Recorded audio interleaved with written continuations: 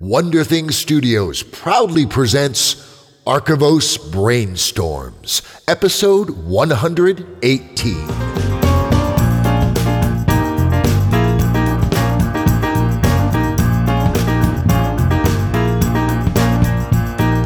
Hello, literary alchemists. I'm Alistair Stewart. And I'm Dave Robison. And you've tuned into the Archivos Podcast Network Brainstorm. Yes, exactly. On the Archivos Brainstorms podcast, we invite writers to come onto the show to pitch a story idea to us and our esteemed guest host. And then we go Tony Stark on it.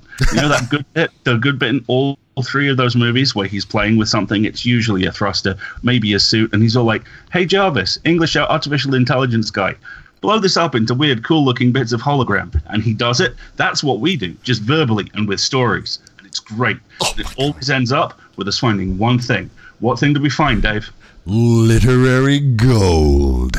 Or a badass suit. One of the two. I'm good with either, honestly. An awesome writing suit or literary gold. I'm good. Me too.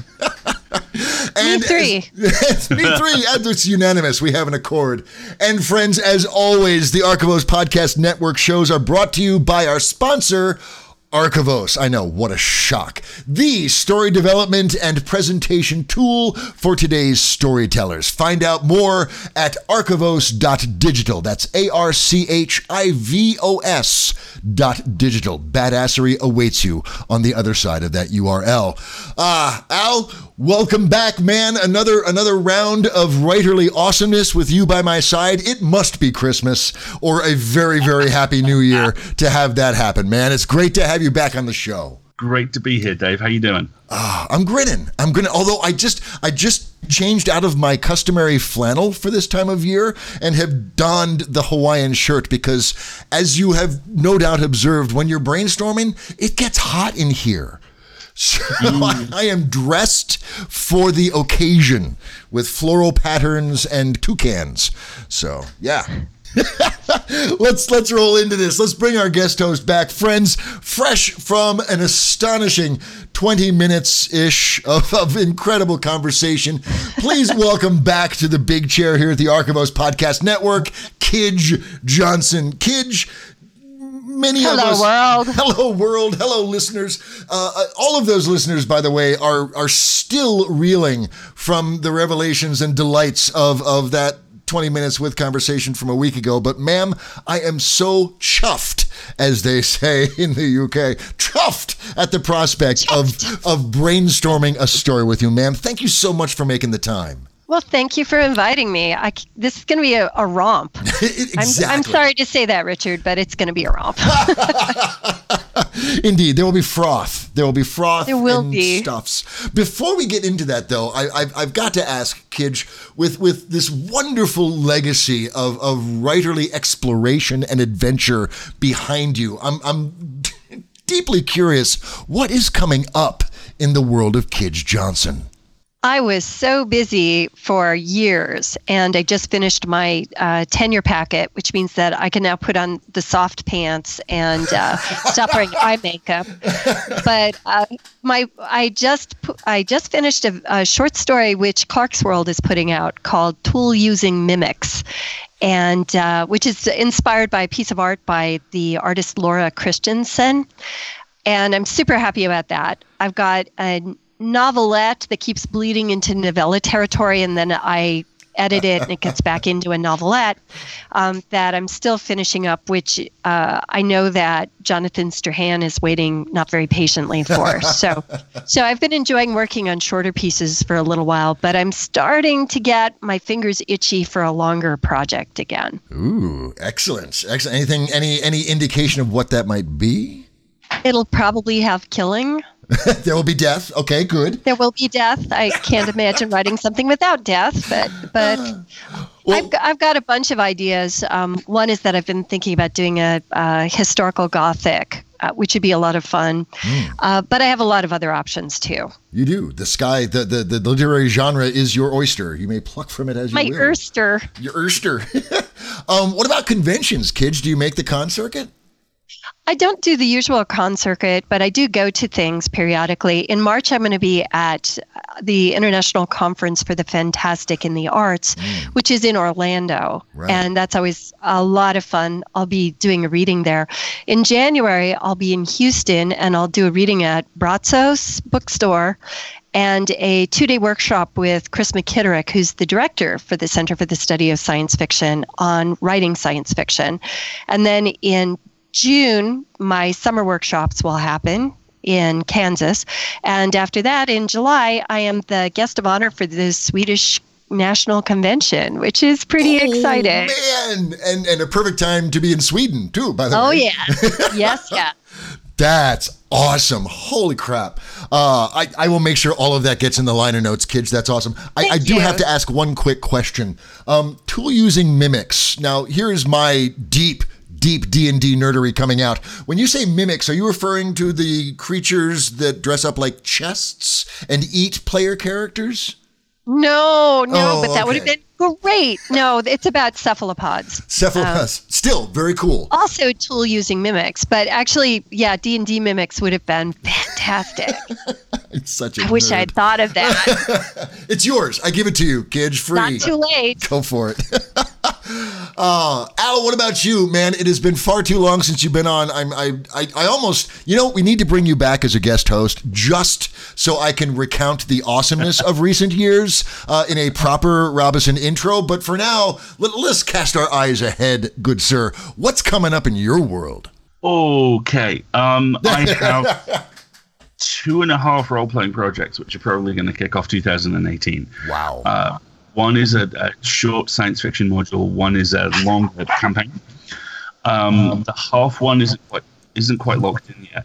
There is a thing which makes my inner 12-year-old jump up and down on the bed, screaming yes, because it hasn't quite happened, but is in the process of happening. I just launched my newsletter, which is basically an excuse for me to talk about all the stuff I'm not currently paid to talk about anywhere else. And what else do you use a newsletter for, really? The simple existence of this thing is absolute stark proof that you should never talk shit on Twitter. Because seriously, about 2-3 months ago, I put something up on this. I really love narrative architecture. I really love how serial TV in particular unfolds over time, and how it ultimately maps onto musical composition when it's done really well. Yes, exactly. Yeah. And I was talking about this, and I tweeted something like, see, this is why I don't have a newsletter, because it would be called another thing, and all it would be a narrative architecture. And 53, yeah, I'd read that messages later. I was like, okay, I probably have to do this now. So I'm a month in, and it's very good discipline. It's something I work on it. I do one thing a day, Monday through Friday, and Friday I send it. And it's helping me deal with short form stuff, and it's helping me deal with formatting, and it's getting stuff out of my head. And the thing which I'm finding it actually really helps with is I have a tendency to run long. I'm stunned. I'm shocked. And I know exactly what it comes from. It is a cultural panic reflex, because I grew up on a tiny ass island in the middle of the ocean, and I was one of 2 nerds for 70 miles, and an ocean was half of that.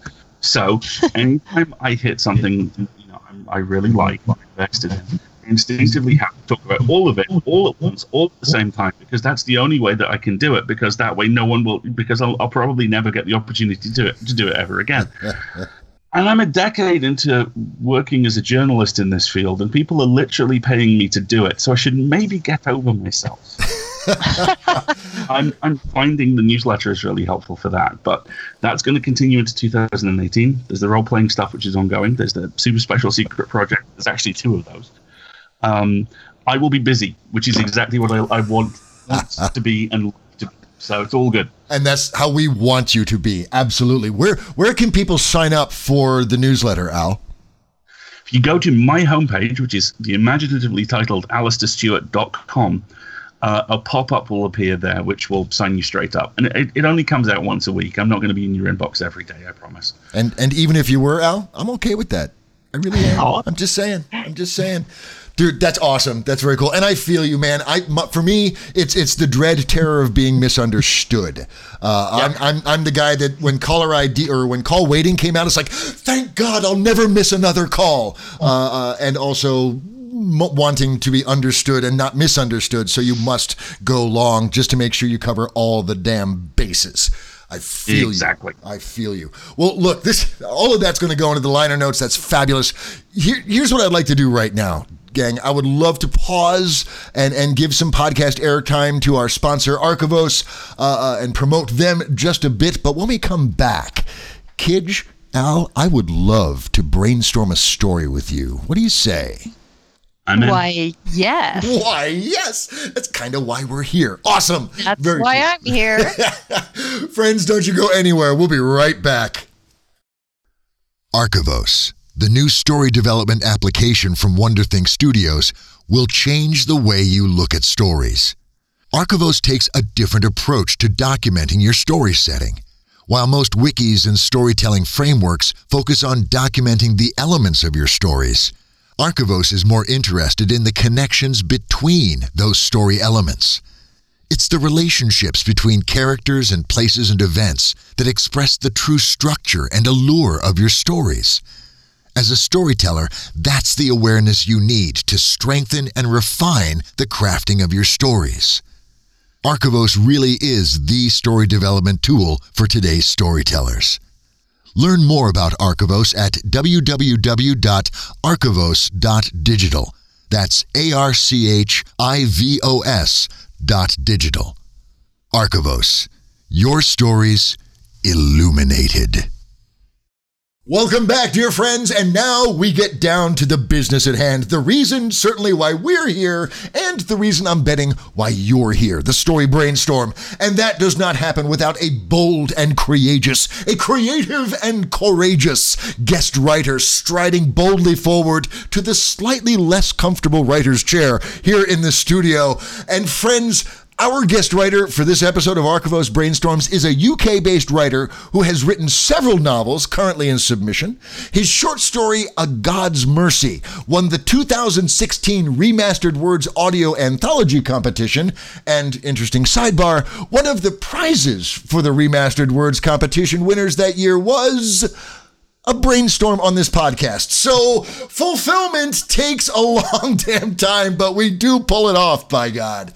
But his writerly adventures do not end at long-form narratives. Oh no. He also co-writes screenplays with his writing partner. Their short film, Snug as a Bug, was produced by Q Pictures earlier this year, and another script is currently in production with Random Clock Productions. And on top of that, God, this sounds like a stalkerish intro. He's a former events coordinator of the British Fantasy Society. He reviews fiction and judges an award category for the British Fantasy Society. Holy crap. Friends, please welcome to the writer's chair here at the Archivos Podcast Network, Richard Webb.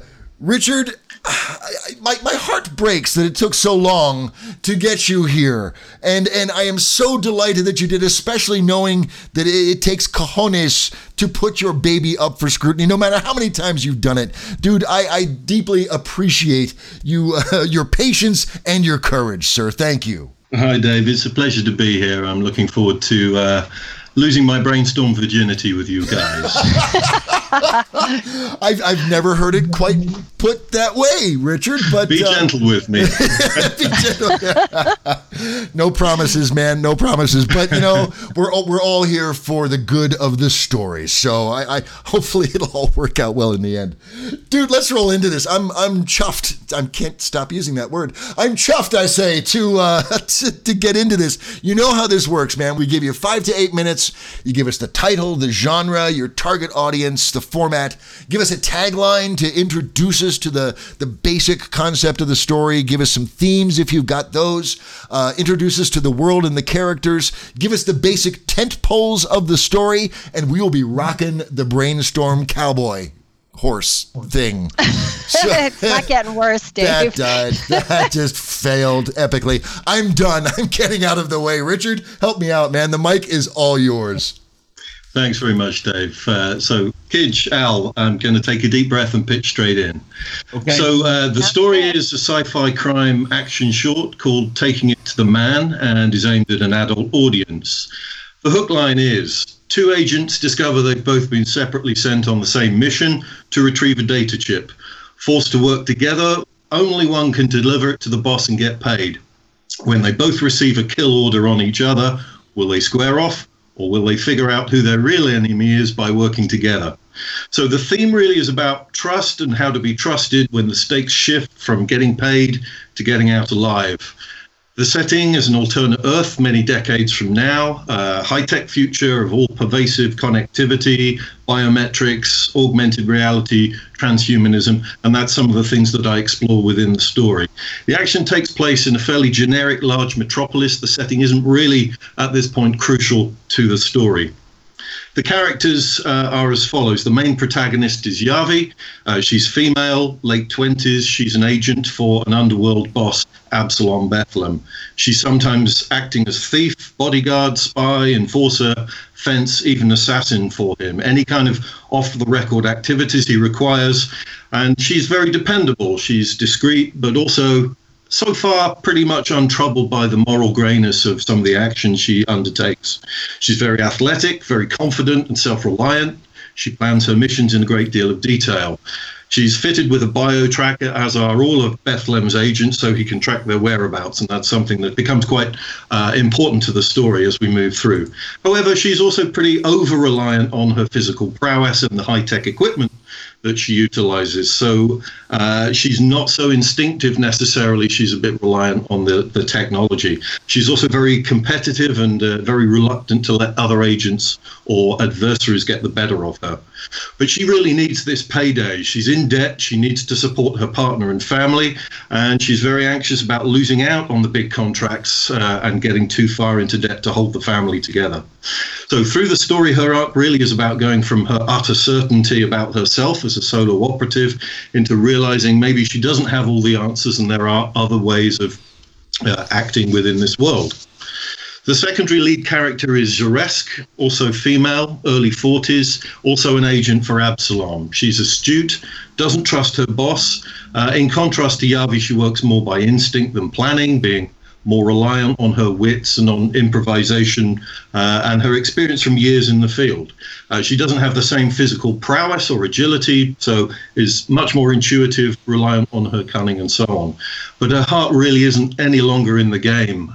She's getting jaded, she's got no family, very little to show outside of her role as an agent from many years of doing dark deeds on behalf of Absalom. She's very aware she's got a fast approaching sell-by date as an agent, so she's really seeking that big final payday and the exit door. And her fear is before she gets out of the game that the sins of her past activities could come back to haunt her in some way. So her conscience is continuously pricked by being in this environment for so long. And through the story, she changes from seeking that final big score to maybe seeking some kind of redemption and is in the end willing to self-sacrifice in order to save somebody else. The primary antagonist is Absalom Bethlehem. He's 50s, he's an underworld crime overlord, he's built his empire based on exploitative criminal enterprises, he's corrupted authorities, crushed rivals, he's a dangerous man, but now he's seeking legitimacy and a more public kind of profile. So coming to the main plot beats, we start with Yavi breaking into a high security facility. She's been tasked with stealing an info chip for Absalom. On the way, she finds several dead bodies, one of whom she recognizes as a fellow agent of Absalom's, and she finds this pretty disturbing. But by stealth and strategy, she moves through the building into its server room, but finds another woman is already there and has in her hand the info chip she's been sent for. Yavi challenges her, but the woman, Zaresk, swallows it. So we have a stalemate. Yavi is furious, but doesn't really know how to respond to this unexpected situation. At that moment, the security alarm is triggered. They've got seconds to leave before being overrun by guards. Yavi has no time to shoot Zaresk to retrieve the file, so she forces her to leave with her at gunpoint. They try to sneak out. Guards snipe at Yavi. Zaresk, having already been frisked by Yavi, draws a concealed weapon from about her person and takes the guards out, effectively saving Yavi's life. Yavi still holds her at gunpoint, leads her out of the building to a dark back alleyway, intending to kill her and retrieve the info chip from within her. Zaresk starts talking at this point, says something isn't right about this mission. She was also sent to retrieve the same file by Absalom. She's also one of his agents, she reveals. She's able to regurgitate the chip. She hands it over, but asks Yavi to think what information could possibly be so important that Absalom wants this chip. They argue, they come close to a fight, but in the end, curiosity wins out. They call a truce. And though they don't exactly trust each other at this point, this is the first moment at which they begin to cooperate and share some information. At that same moment, they both receive through their comms devices a hit notice, each on the other one. Yavi draws her needle gun on Zaresk, but immediately starts feeling strange and falls unconscious. Zaresk had anticipated this and had already drugged her. Yavi awakes with pain in her neck, but is otherwise okay. Her bio tracker has been removed, so in effect, Absalom will believe that she's dead. So we could see that Zaresk has, in effect, saved Yavi again by freeing her from Absalom's control. He can no longer monitor her. He'll assume she's already been killed by Zaresk. So, yes, Zaresk might have saved Yavi, but it also looks like she's betrayed her. She's the one that's got the chip. She's going to take it to Absalom and get the big payday. Zaresk has the showdown with Absalom in his penthouse office. Zaresk knows he has ambitions of a position in politics and a kind of civic profile, and she's realized that he's tidying up his loose ends. Of course, those loose ends include his former agents that have done all these dark deeds for him in the past. Absalom, when confronted by Zaresk, admits he wanted to keep his own hands clean. Now he's washing them for the last time. So he sent all his agents on the same mission in the hope that they would all be killed or kill each other in the facility. Zaresk also guesses correctly that he triggered the security alarm and sent the hit requests to kill each other when he knew there would only be two of them left, in the hope that they would either kill each other or there might only be one survivor.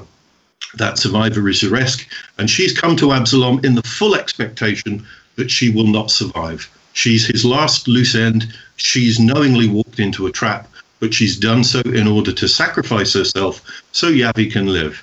She hopes that some good has come out of her years of doing someone else's evil, and she wants to be done with it and hope in her final act, an act of kindness, that she might get some kind of redemption. However, this confrontation is witnessed by Yavi through her long-distance scope. She snipes Absalom and his henchmen just in time to save Zaresk from being executed. So now she's repaid her debt to an extent. She's now saved Zaresk's life, but they have no employer, no payday. So do they team up?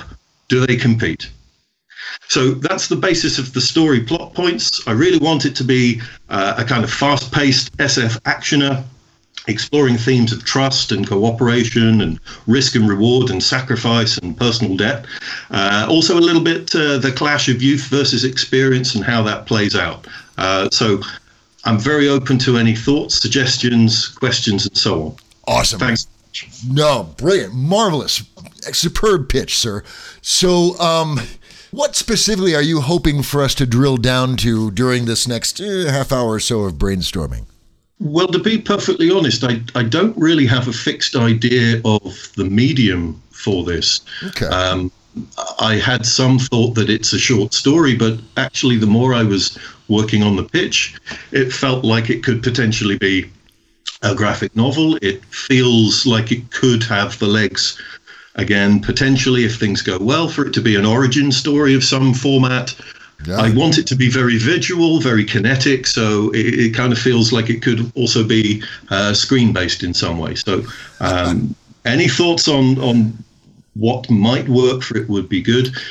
But really, I think the thing that I will find a challenge is making sure that the beats of the central relationship between Yavi and Zaresk work, because there's quite a lot that happens in a fairly short space of time. Mm-hmm. Yeah. Thoughts, Richard? I don't think you're going to have a shortage of. I think you're about to get a whole bunch of those. This is fabulous, man. Awesome. And I want to get into the brainstorm, but we can't just yet. Alistair, would you be so kind as to cover our takas, please? Absolutely. Richard, you are about to experience a veritable deluge of ideas, insights, and inspirations. Every time I do one of these, I like to think of a montage in a different film. And this time around, the montage that strikes me is the hacking sequence from War Games. What's going to happen across the course of the next half hour or so is the three of us are going to dial in on our acoustic modems, get inside your story, and persuade it to ask us if we want to play a game. And at the end of that game, what we will find is that the only way to win is to try some new stuff. But remember, we might be wrong. We might inadvertently cause fictional nuclear war. This is your story, and you decide what to use and what to cast aside. Everything we say could be wrong, but it might not be. So buckle up. Okay, very good.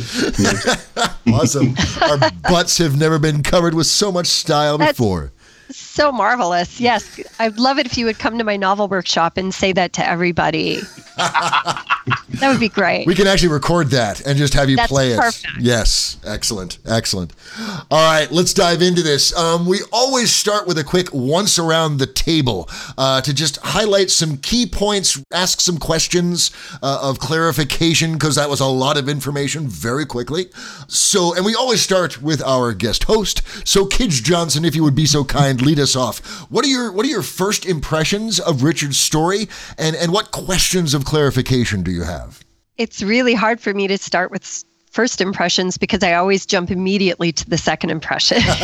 You can go there, by all means. What I definitely like the fact that we've got two protagonists. I know that Richard's talking about them as being a primary and a secondary, but I'm not 100% convinced by that. Since the movement, the main action in the story moves away from Yavi into Zaresk's point of view.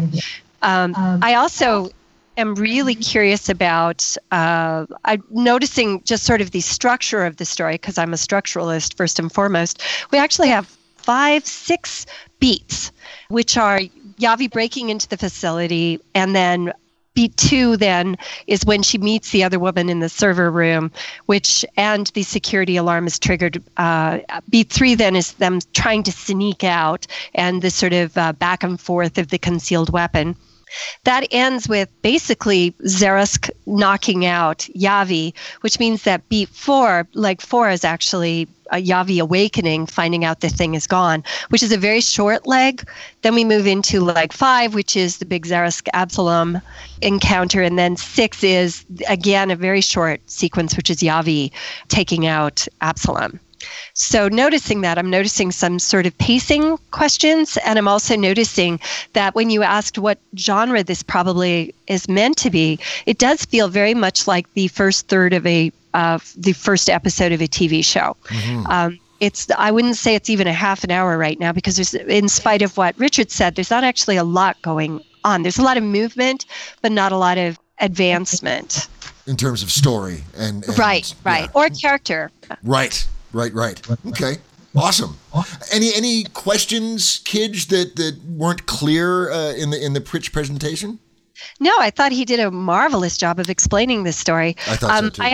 I have some questions about whether that's the theme. Certainly that's what I would call the surface theme, but I don't see that that's necessarily that's the element that drives the action in this story, but I don't know that it says anything about who these people are. Yeah. And I think when we dive into the proper brainstormage, I think that's one of the first things to dive into, immediately followed by some character revelations. Yeah. Awesome. Cool. Al, what about you, man? First impressions and any questions for Richard? First impressions on this, I always come from the fields I've worked in. And the two primary fields I've worked in are, I was a comic retailer for a long time, and I'm still a comics journalist. And I write about a lot of TV. I back Kij up completely. This feels like a fantastic pilot episode. Mm-hmm. And later on, what I'd like to do is get into some potentially interesting interdependencies between your two protagonists. But the thing which I really want to focus on, because I think this might be something which which would solve some of the pacing issues that Kedge pointed out, and would also maybe make the case for this being a TV show quite compellingly. What is the central MacGuffin? What is the central thing? What is the central thing that all these agents are being sent to retrieve? Because whether or not you define that, and whether or not you tie it off specifically, I think will say a lot about whether this is a short story or whether this is 15 short stories. Because really, if it's an open-ended thing, then it becomes the core of season 1.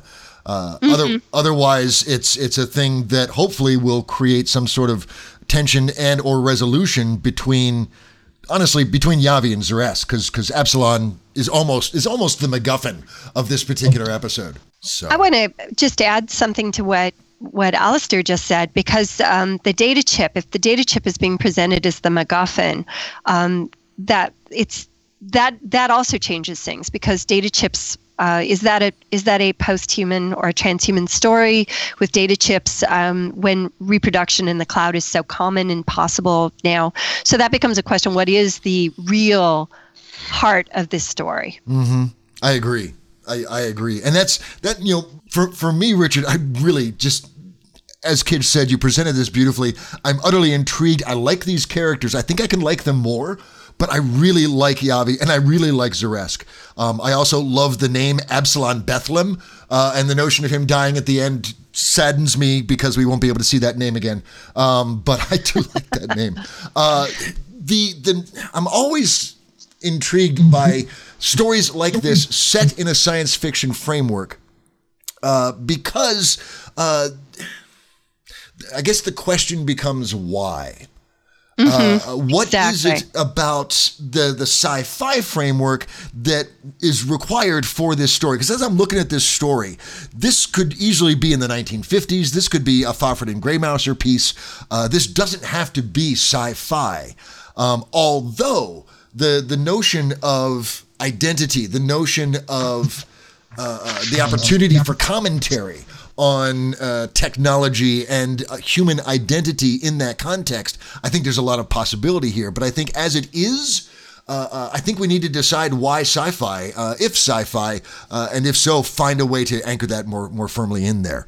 The fact that Yavi has a partner and a family, I immediately went, tell me more. And I didn't, and there wasn't any more. So the fact that Yavi has a partner and a family, I think that's one thing I want to hear more about. And that may pad the resume of the story a bit, but I want to hear more. I want to know more about Yavi's situation. Zaresk, I'm cool with Zaresk being a little more mysterious because, as we all know, age and treachery will always win out over youthful enthusiasm any day. And I can say that because I'm 53 years old. For Absalon, I'm curious, Richard, why is he a criminal? What is his goal in being a criminal, and why does he want to go to legit? And I ask these questions because I'm looking for some sort of dark mirrored parallel that maybe we can tease out into Yavi or Zaresk's story. Yeah, it's a good question, and I debated how much I was going to build of that, of his backstory, but also his future ambition. So I kept it a little bit vague just to keep the pitch hopefully tight enough for the show. Understood. For me, I'm really interested in the power of corporation, and particularly corporation versus government. I think we're in an era where we can see, particularly, not naming internet giants that don't pay their taxes and can't be effectively forced to do so by government, that they have, in effect, become above the law, or at least setting the agenda for the law. And I kind of wanted to dig into that. This is a guy who's acted like a criminal, but has actually, through criminal activities, begun to act like a corporation. He's kind of a criminal brand in his own right, and that's I guess that wasn't really in the pitch, but that was in the intention. And he's getting to a point where he is the city. I think there's a kind of resonance of what we've seen in Gotham stories and things like that. That kind of ever-pervasive criminal presence that is almost a mythology in its own right. Mm-hmm. And I think that really does play into the role of Ziresk in the story. She's seen and contributed to that rise and that spread of his power, and has realized that there's come a point where it's got to stop, where he's too big, he's too powerful. He's now kind of above the law in a way that he perhaps wasn't when she was working for him in the past. So I kind of felt that was interesting to explore. I know it wasn't really in the pitch, but I think there is a lot more mileage to that character, depending on how much I wanted to extend the story, and I'm still undecided about that. Certainly, if it was to stretch to a TV pilot, it would need that. One of the things that's intriguing, and I think that has incredible potential. Again, didn't come out in the context of the pitch coming out, and I understand time constraints. I get it. But this is definitely padding out to be a much larger story than just a short, or even necessarily maybe even a novella. One problem with He Is the City and the getting of an info chip is that we've already seen that info chips are not a thing anymore. If you're trying to get your identity off the internet, you're going to need to put something into it, not take something out of it. Also, the more global notion, the notion that somebody is a city, again, I can only assume that as we go forward, pending or not allowing for any catastrophe or post-apocalyptic mayhem, that we are going to continue working a global framework. So maybe instead of the city, maybe we can start working with some sort of conceptual corporate entity of some kind, which could actually be very cool. Just a couple of quick notes. Zur swallowing the chip, even though we've pretty much determined that it can't be a chip, was brilliant and awesome and a wonderful way to ensure that they don't kill each other on sight. I just really liked that. And the notion of Absalom sending all his agents to be gunned down by local authorities, that seems foolish to me. Unless he can absolutely ensure that everybody dies, the danger, and even if they do die, the danger of fingerprinting and the tracking of bio-trackers and all of those things, putting all of the bad guys in one place for the authorities to find and look for commonalities between seems to indicate he's pointing a big finger back at him, which may be his big end game. That could be the big reversal at the end. So that was, those are my first impressions. I really like this thing, Richard. Let's dive into this. Kij, where do you want to start? Shall we start thematically? Character-wise, what's your pleasure, ma'am? There's so many things that are interesting and worth talking about here. But I think actually I want to start with this setting, which asks the question, and you just brought that up, the question of, is this science fiction? Because right now it doesn't need to be. And generally speaking, if it is science fiction, this world is going to have to be much more futuristic than it currently is. Even for things like television, which has sort of different standards than British science fiction, because you guys lead the way as far as doing intelligent science fiction right now. Yes. So I'm looking at this saying, I want to feel that the complications of the world built into the plot. And that's why probably not a chip, probably a good question. Why bring all these people into a room together to be found by the authorities? And the answer could be something super skeevy, super sketchy, like having falsely planted a trail back to somebody else that he wants taken out. But whatever it is, the first answer can't be the right answer, because that's the one everybody is expecting. It has to be the second answer. So one question is, what kind of an alternate Earth is this? Is this a future science fiction world where we've moved past scarcity, moved past environmental concerns? Or is this a world, which we're doing a lot in movies these days, which is just sort of saying, we get it, we get all that stuff is there, but we're going to tell a story without really engaging with the environmental or with the population issues or things like that? Real quickly, Richard, any thoughts on that? Yeah, all good questions. The sci-fi angle is something, again, that I had to kind of trim down from the pitch, but is, I think, intrinsic to the world. I'm a big fan of Dune and the Butlerian jihad in Dune. You're kind of going past the computing-based artificial intelligence reliance almost back to legacy technology. And the data chip is, as you pointed out, a legacy technology. But in a cloud-based, networked, pervasive internet environment, the security breaches are, infamous. That's something I wanted to weave into the story, that cloud-based systems are failing. And so there is this kind of turn back in a more covert sense towards legacy technologies. I'm also keen to weave in a thread about transhumanism and augmented physicality, because this is something that puts a pressure on the agents. They need the tech in order to be successful in their job, but it's very costly.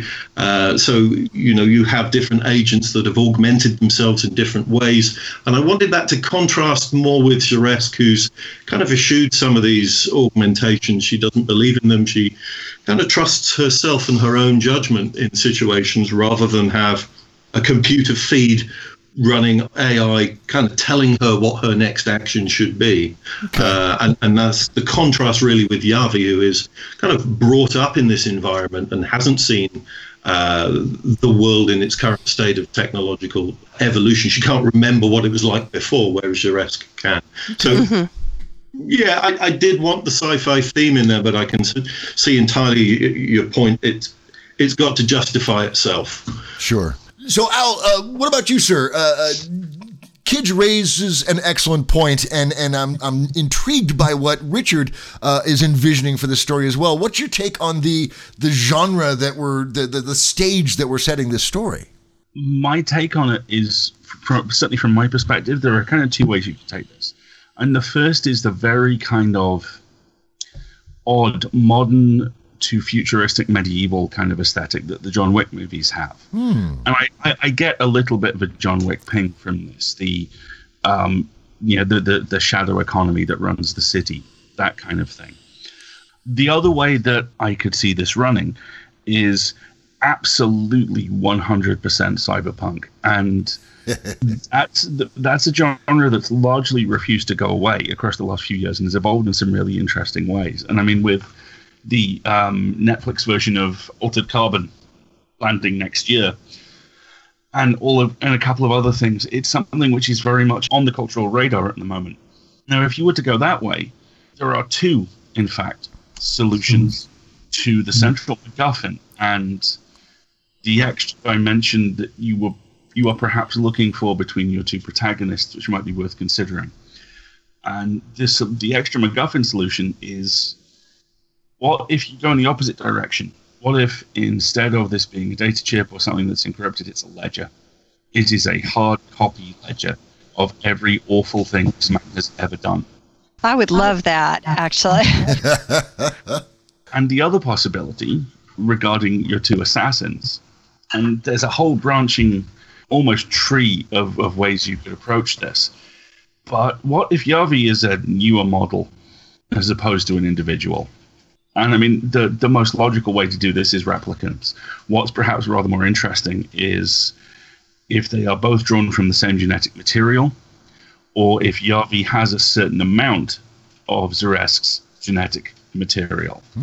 So you have the kind of old, busted up model, brand new hotness thing going on. You also have a complex familial dynamic. Now, if you fold in the idea that perhaps only one of them is aware of that, that adds something else on top of it as well. Right. And this would help with one of the questions that I have. Because right now, being told that somebody has a partner in a family doesn't sell anything to me. But by having Yavi and Zaresk in conversation about something that's more immediate than having a family. So having a family, having people I love. Do you think I don't have people I care about? That conversation would be interesting, but the claustrophobia of looking at each other is more compelling than being told that somebody has a family outside. Mm-hmm. I agree, and I'm intrigued by the almost parental spin that we've put on Zaresk. Actually, not almost parental, truly parental, in the context of contributing DNA. Maybe Yavi is, maybe Yavi's a grown person, a clone. Maybe that's the way people are created now. I'm getting hung up on your concept. I'm picturing almost a Battlestar Galactica, the networks are bad dystopia kind of thing, which would then allow for the notion of a city and an info chip or a ledger of comprehensive badness. I'm not sure where I'm going with that. But just end with a period. Yes, period. There we go. Done. Handing off to you, Kidge. Yes. Thinking about the characters, I like the fact they're both female, both women, and I like the fact that they're at different stages in their life. One of my heads up about this was what I just brought up, that I have some. Right now, I don't believe that Yavi is a family person. This is a shitty job for a family person. And I am willing to believe that people take marginal jobs, but I'm not convinced yet that this person is taking this job. But mostly what I'm curious about is Zaresk, who I think can be managed properly, could be a fascinating character. But she's going to have to be managed carefully because being sort of a lonely, old, bitter assassin female is something that could become a type pretty easily. So she's going to have more going on for her than just that she's bitter and she's at the end of her game. One of the things I actually like a lot about this is that she doesn't have to be a woman. So there aren't any sort of gender assumptions being built into the character. What I'm afraid of is that in the course of writing it, gender assumptions might start to build into it. But I find her really, why is she in her 40s and doesn't have anything to show for it yet? Has she gambled the money away? Does she give it away?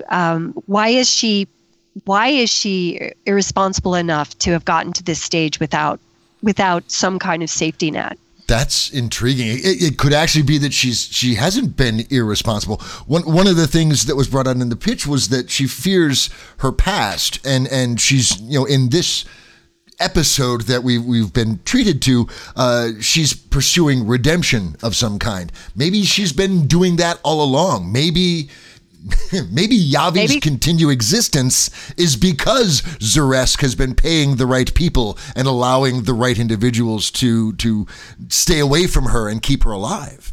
Or Zaresk has been retired and is coming back because she needs money now of all times, or because something else is going on. That's another thought too. Or maybe she is the kind of person who gambles and drinks it away, because that's a classic character type that we've seen before, but it's also a very relatable character type. Al, what about you? Thoughts? Yeah, too. The other thing that struck me about Zaresk, as Kidge was talking, which might be a really interesting way to go, is I keep circling back to something which I don't think is a bug. I think it's a feature, but I think you need to position it as such. Talked a lot about, so true. You talked a lot about how Bethlehem is going legit, basically, and that he's cleaning house. He's removing all the terrible stuff that he's done and all the people who he's had do terrible stuff for him. He's going legit. Zaresk is burning out. She's a veteran. Why is she not just standing still and going legit with him? And the more I think about this, the more I think there are really two ways you could use this. The first is you could actually make that overt and Faustian. Yeah, I'd love that. That if you have this situation where, these two women have this data chip, the obvious angle for Yavi is you give this to me or I'll kill your family. The obvious angle for Zaresk is you give this to me, I'll give you a house, I'll give you a 9-to-5 job and a new identity, and you never see me again. I'll give you everything you want. And that's really compelling, especially if you folded in some kind of interrelation between the two women as well, because you have two things going on there. You have Zaresk being given everything she's wanted, but soaked in blood. And you also have a very insidious means of generating antagonism between your two leads. Let's imagine, just riffing on that, let's imagine also a possibility that Zaresk was being sent to finish all of these people, that she actually is the only person who knows the deal, that her job is to kill everyone. And that her job is to kill everyone. She's pretty sure she'll get killed afterwards, or maybe not. Maybe she thinks she can game it and get out, or maybe he's promised she won't. But that would be a possibility too, the idea then that Yavi's personality becomes really important, and Zarask's sort of personality, that then you can pretty much do anything when you put the two of them in a room together, and it's going to be interesting. And just to wax more riffing on that, assuming then that Zaresk is Absalon's, right hand fixer person, Ms. Wolf, going in and taking care of business. What if the end game for Zaresk is, once this is all done, that she's going to cap Absalon, and that is going to be her final bid for freedom and redemption? But what if, and again, the idea that putting something in the system rather than taking it out, what if Absalon puts something in the system that's ultimately good? That he somehow arranges some sort of biometric thing. As long as I keep my hand on this desk, this thing that I unleashed in the system is going to continue to do good works. Or the opposite. If I take my hand off, it's going to blow up the internet or whatever. And then having Yavi thinking she's helping Zaresk at the end, killing Absalon and creating the cataclysm inadvertently. That's dark. I know that's dark, but could be fun. Dark is fun. Well, and that's an interesting twist on the kill switch too, because we've seen the kill switch a million times, but a kill switch that is like, I'm increasing the value. The stock market is going up every second my hand is on this switch. Right. The minute we take it off, it crashes. You could do something way more interesting than the stock market. Exactly. But that is an interesting idea. Yep. Al, what do you think? Absolutely. And the thing which I find really interesting about these last couple of ideas that you and Kij have come up with is I can see echoes of them in the pitch that Richard has presented. The thing I love about Zaresk is you've built, as I perceive her, with both of them, you've built these women, and it's brilliant that they're both women, as has already been said, in the exact opposite direction that anybody else would, and as a result, they're infinitely more interesting. Yes. Right. I love that. I really like the idea that the younger one is the responsible one with a family who's worried about stuff, and the older one is the one who could give a fuck. Right. The older I get, I'd say. Yeah. Yeah, we're not going to be protagonists of our own story. Right. And when you mentioned the data chip thing, I just had this sudden very clear image of her being held at gunpoint, eating it, and Yavi just going, seriously? And then pulling out the monofilament knife saying, you're just slowing things down, and then the alarm's going off. It's very visceral. Actually, it's a very scenic moment. It does bring up the plot issue, the one crux I currently have, I can't get past, which is the idea that Yavi has a gun on Zaresk, and then Zaresk draws a concealed weapon, and yet nevertheless, Yavi is still capable of making her leave at gunpoint. There's a bobble in the plot there, which is easy to fix, but right now it sort of puts the entire rest of the story into a frame where you're like, clearly Zaresk doesn't want to live, because otherwise she would have just shot Yavi or knifed Yavi with whatever that concealed weapon was. But this actually, the idea that maybe Zaresk is working for Absalom, that's actually legit, that she would conceal the weapon. She would not show it because she wants to get Yavi out of there.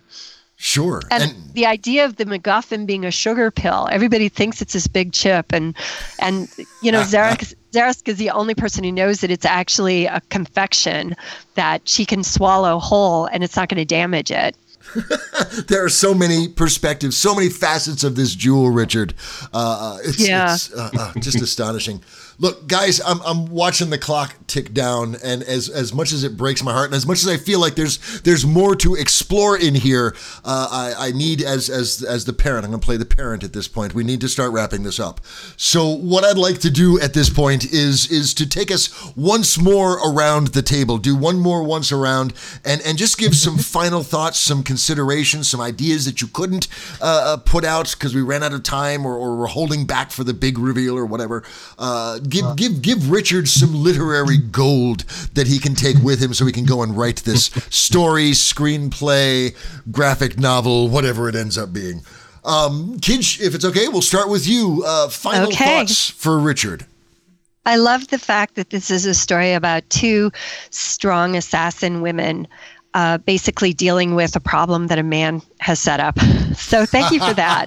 I also love the fact that there's a protagonist that I can relate to, which is not always the case, but Zaresk is somebody, she's a middle-aged woman at the top of her game, and I adore that. Mm-hmm. I also very, very much love the potential for conflict, putting two interesting characters into a situation like this. And the last piece of new information I would give you would just that I think that, I don't know, I just think you should write it. I think it would be a fantastic graphic novel. And actually some of the stuff about the plot would be covered or be dealt with by the fact that the images would be there for us. Mm-hmm. Excellent point. Agreed. Al, what about you, sir? Final thoughts for Richard? I think you've got something really fun here. And I think the core of the fun and the smart lives in the interaction between those two characters. And were I in your position, and I'm acutely aware you have very similar tastes to me, so you've probably already hit these anyway. I would take a look at a bunch of mismatched partner stories and dissect them, work out what you like about them and what you don't, and steal what you like. Because I think that will help develop the central engine, which is the way these two women relate to one another. And I think everything else they're going to find for you once you've got them polished and good to go. Mm-hmm. Agreed. For myself, Richard, God, I concur with everything that has been said. Do write this. It needs, there's a story here that needs to be told, and we're still evolving what exactly that is.